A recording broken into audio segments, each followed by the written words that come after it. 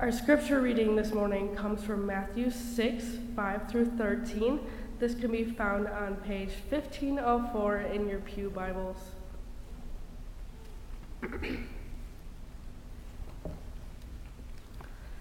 And when you pray, do not be like the hypocrites, for they love to pray standing in the synagogues and on the street corners to be seen by men. I tell you the truth, they have received their reward in full. But when you pray, go into your room, close the door, and pray to your Father who is unseen. Then your Father, who sees what is done in secret, will reward you. And when you pray, do not keep on babbling like pagans, for they think they will be heard because of their many words. Do not be like them, for your Father knows what you need before you ask him. This, then, is how you should pray. Our Father in heaven, hallowed be your name. Your kingdom come, your will be done on earth as it is in heaven. Give us today our daily bread. Forgive us our debts as we also have forgiven our debtors. And lead us not into temptation, but deliver us from the evil one. The word of the Lord. Thanks be to God.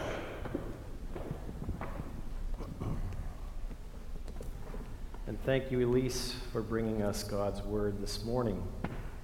We are in the midst of a series on the topic of prayer, and last Sunday we looked at the topic of praying for things. This morning I want to look at the topic of praying for God as it comes to us in Matthew 6. So brothers and sisters in Jesus Christ, early on in my ministry I was given the task of establishing a small group ministry at the church I was working at. And so I promoted small groups as a place for people to study God's Word, as a place to share their lives with each other, and especially as a place to pray for one another.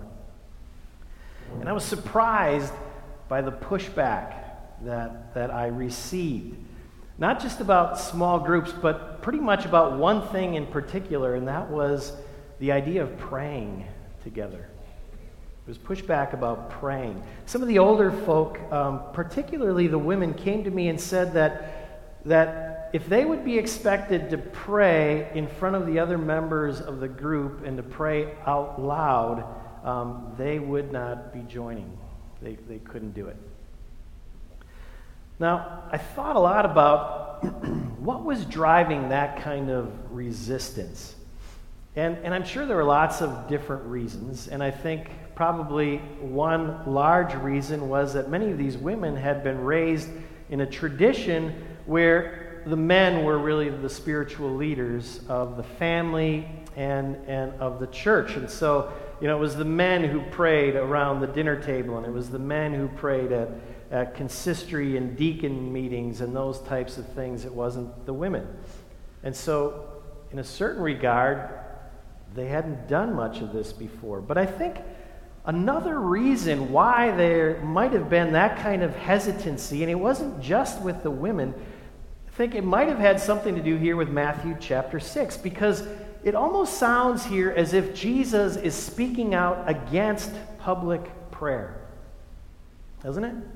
I mean, he seems to be saying that, okay, I don't want you to pray out on the street corners where other people are going to see you or hear you. And I don't want you to pray if you stand up in the synagogues among your fellow believers. That's not the place for you to be praying. It almost sounds as if he's speaking against prayer that's offered in front of other individuals.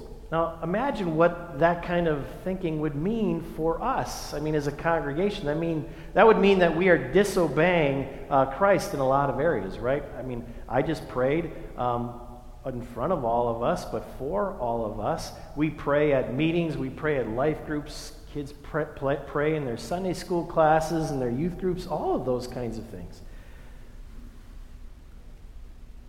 I don't think that Jesus here is actually condemning public prayer, which is a good thing. He is condemning hypocrisy. Okay? He's condemning hypocrisy here. He's condemning the practice of praying for people rather than to God.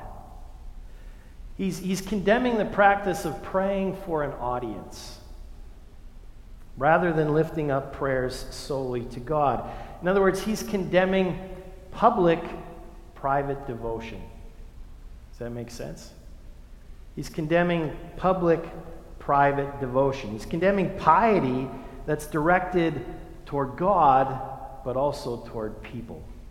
And you and I are familiar with this kind of thing, right? We encounter it whenever we sit down in a restaurant, and the question is, all right, do I pray before my meal or not? And we have this idea or hope that somehow if I bow my head and pray to God, we have this hope that my personal devotion to God might also serve as a witness to the people around me, right?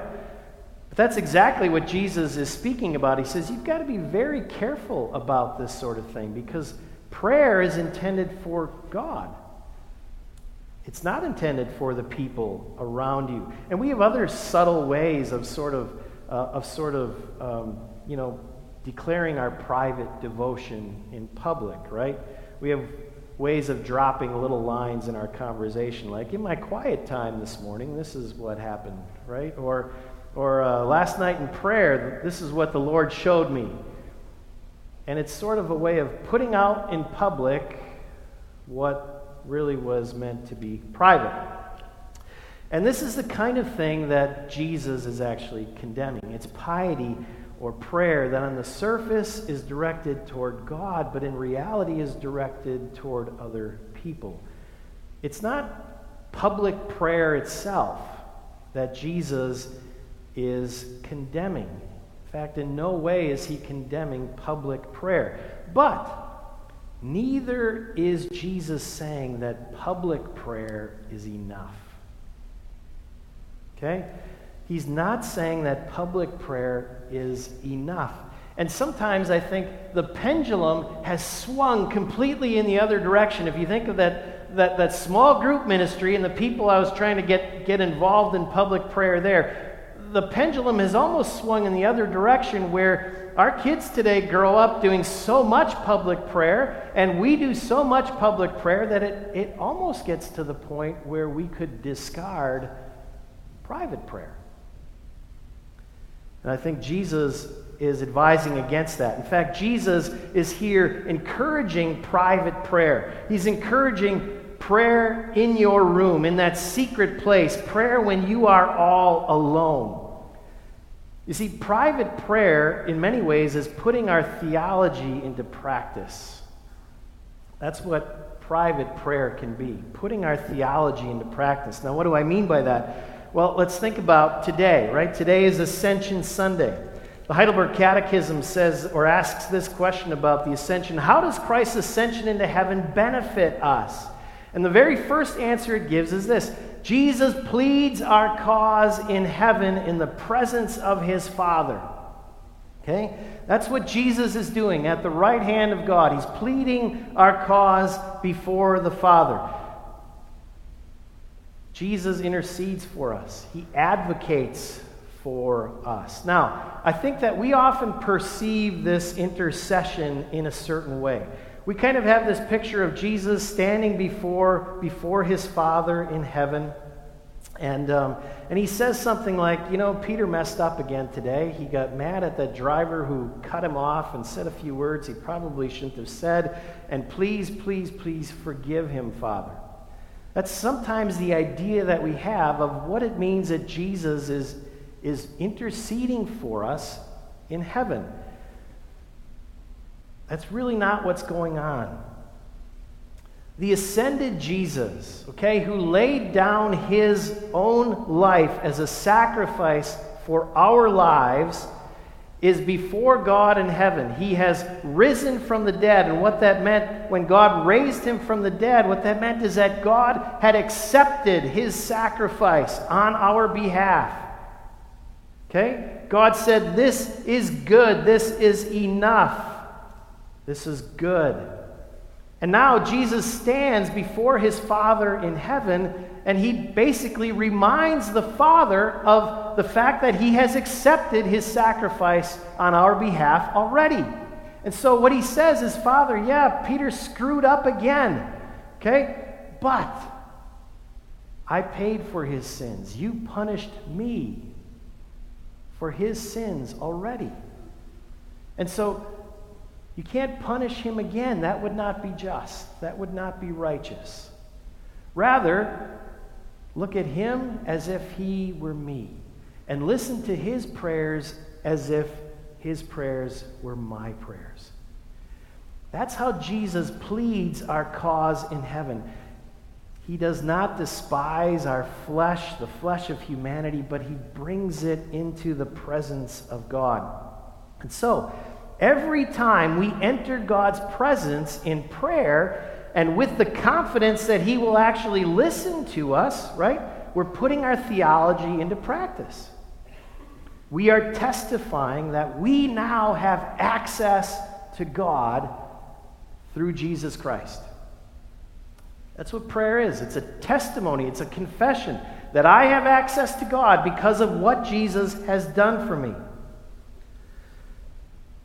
Not everybody has that. Okay? Think about this. What does Jesus say about the prayers of the pagans in our text? What does he say about the prayers of those who don't know the truth about God? Verse 7, he says, they think that they will be heard because of their many words. Now that's a whole different religious system. They think that they will be heard because of their many words. What he's saying is that they believe it's those words and how many of them there are that actually give them access to God. That God listens to them because they're putting forth so much effort, or because they're putting so much time into him, or they're speaking with such eloquence, or they just know how to butter God up. But it's on the basis of those many words that they think the deity actually listens to us. Jesus hits the nail on the head here, friends. I mean, think about the religions around us. Muslim prayers. Think about Muslim prayers. Those are prayers that have to be repeated 5 times a day at that appointed time, appointed place. Hindu and Buddhist prayers are based on that same principle, the principle of repetition. You have to repeat certain words and sounds and syllables over and over and over again. And in some cases, if you repeat them enough, you actually find that you are the deity that you are praying to. Okay, but it's a totally different religious system. It's based on repetition. It's based on much. How much do I have to offer up to God that he will actually listen to me? And Jesus says that God listens to us not because we have much, but because God is much. God hears us because of his own goodness, because of his own mercy, because of the work of Jesus Christ, finished, completed on the cross. But friends, that is just a belief. It's a belief that I have access to God through Christ. It's just a belief until we actually act on it. It's just something that's floating around in our minds. Prayer is actually taking the step of putting that faith into action. You see, I believe I have access to God, but I still have to take that step into his presence. I have to act on that faith. That's what prayer is all about. And friends, I've got to step into God's presence alone. Now you're probably wondering, well, why do you add that little word? Why do you add that word alone? Why do I have to step into God's presence alone? Well, think about this. In public prayer or in group prayer, we can begin to trust or to believe that God listens to us or that God hears us, not based on the access that I have been given, but on the basis of the access that God has given to the people around me. When you're a child, you might believe, well, God listens to us because of my parents' faith, because they've been given access. Or you might think in your life group, well, God listens to me here because of the access that God has given my life group leader. You see, it's so easy to look around the group and say, well, of course God's going to listen to them, and as he's listening to them, maybe he'll listen to me too. It's a different experience when we go to God alone. When we step into his presence on our own, in private prayer, because now I have to believe that God has given me access. That he will actually listen to me based on what Jesus Christ has done. And so private prayer really tests our faith on a couple of levels. First, it tests my own faith in God's acceptance of me. If you don't ever spend time in private prayer, I think you need to ask yourself why. And could this possibly be the reason? That while you believe that, God has given access to all these other people in the church through Jesus Christ, you're still wondering, but is it okay for me to go into his presence? Jesus, in that couple weeks ago, we talked about another parable from Luke, and Jesus says something like, even you fathers, though you are evil, know how to give good gifts to your children. And you wonder why he threw that word in there, that word evil. It's a word really that we know about ourselves, don't we? That we are evil people. We sin. We're not kind. We're not gracious. We break God's law in so many ways. And when we do that, right, after I've just committed that kind of sin against my God or against my neighbor, are you really eager to rush into God's presence in prayer? Or are you too embarrassed? Are you thinking, I'm not good enough to go to God in prayer? See, this is what we're talking about. It's in private prayer when you're willing to go to your Father in heaven no matter what. And you claim, I can be here not because I'm good, I'm evil, but I can be here because Jesus has given me access. That's how private prayer sort of tests our faith in that way. But further, private prayer also, I think, gauges our love and our desire for God. You see, the question here is, I may believe that I have access to God, but how often do I actually want to be with him?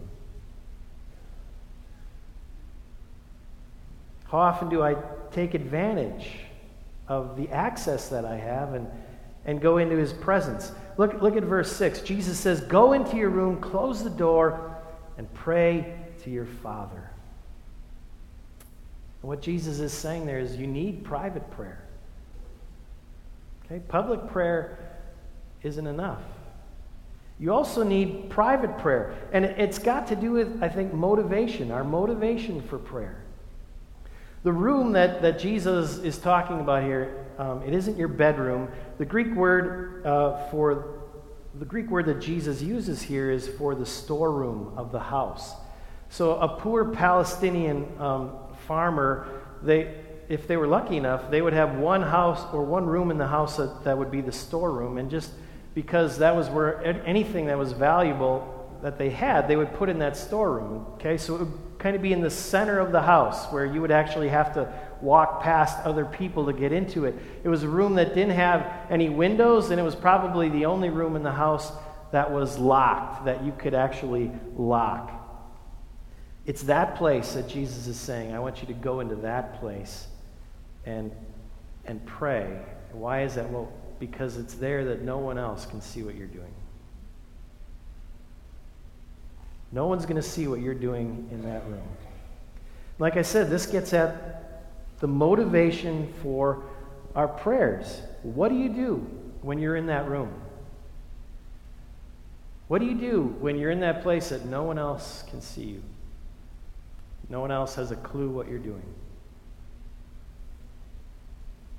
You know, out of all the spiritual disciplines that people of God practice, this is the only one where no one else around you has any clue whether you do it or not. No one has a clue around here, around you, whether you actually spend time in private prayer or not. You are the only one who knows that, you and God. So are you doing it?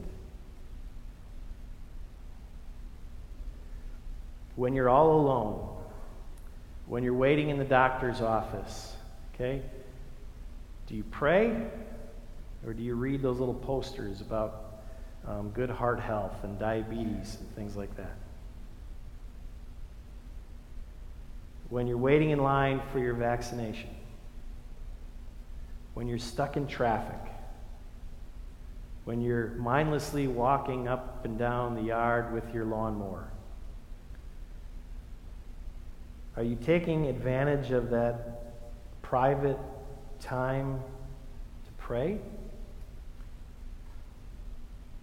Do you use it as a chance to visit with your Father in heaven? You see, friends, one sign, it's not the only sign, but one sign that you have a growing and intimate relationship with God is that you actually want to spend time with Him. And more than that, you do spend time with Him. Regularly. Corporate prayer is different in that regard. There are other motivations for us to pray when we're in a group. Okay? There's, for instance, in your life group, there's some peer pressure there, right? There's some peer pressure for you to join in the prayer. Or if somebody asks you to pray before a committee meeting, it's kind of hard just to say, well, no, I'd rather not. There is other pressures in public groups. There's a certain exhilaration or joy that comes with praying with a group. Hopefully, that's what you'll find on Thursday night. But when you're all alone, there isn't any of that. Those motivations aren't there. The only motivation when you're all alone in that private place is the goodness of God. We hear that phrase often, right? We love God. Why?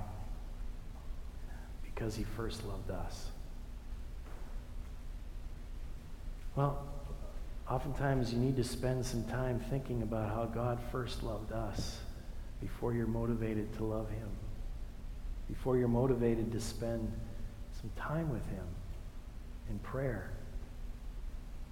Last week I was driving home from work and I passed a little boy who was riding his bike.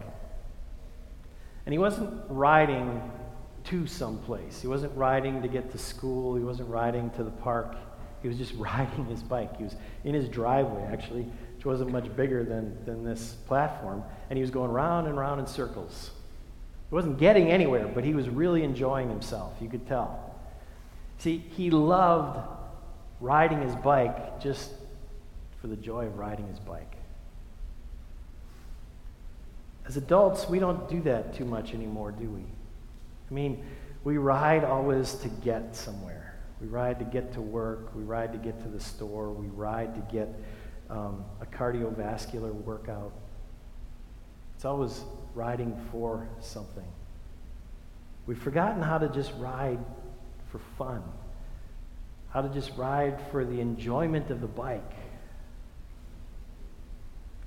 How often do you simply just pray for God? Just pray to enjoy Him, to just be with Him.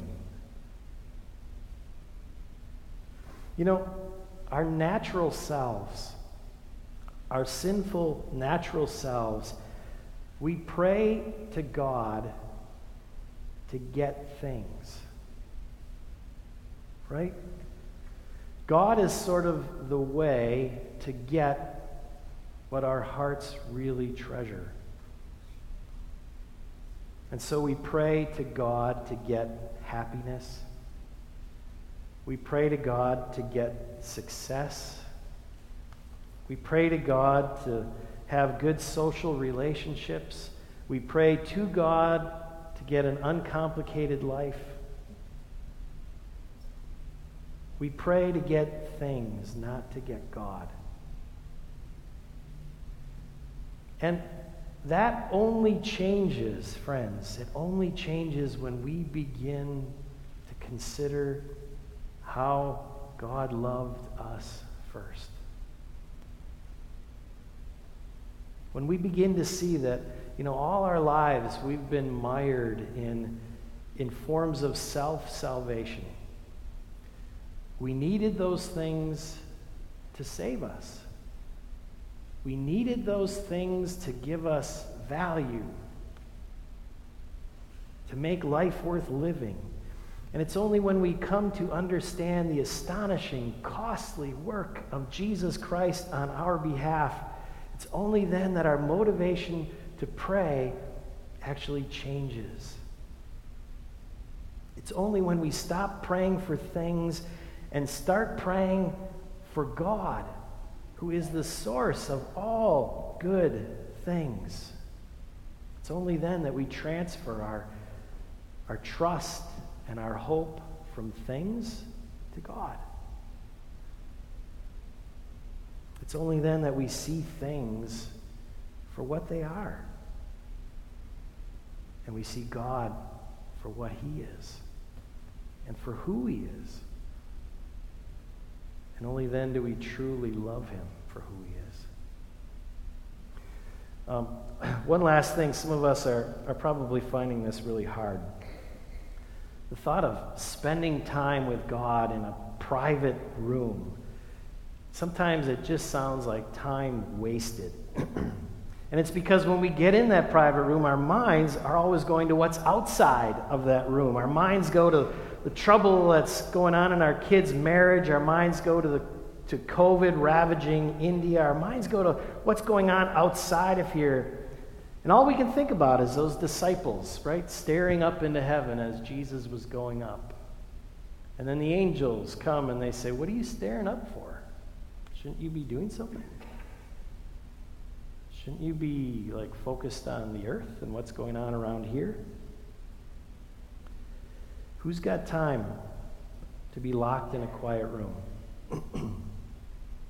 And yet, friends, before those disciples could go back to Jerusalem, they had to see Jesus go. They had to see Him go up.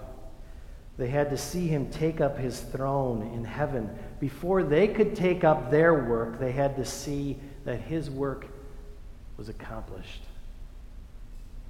And that any work that we do is only a continuation of His work.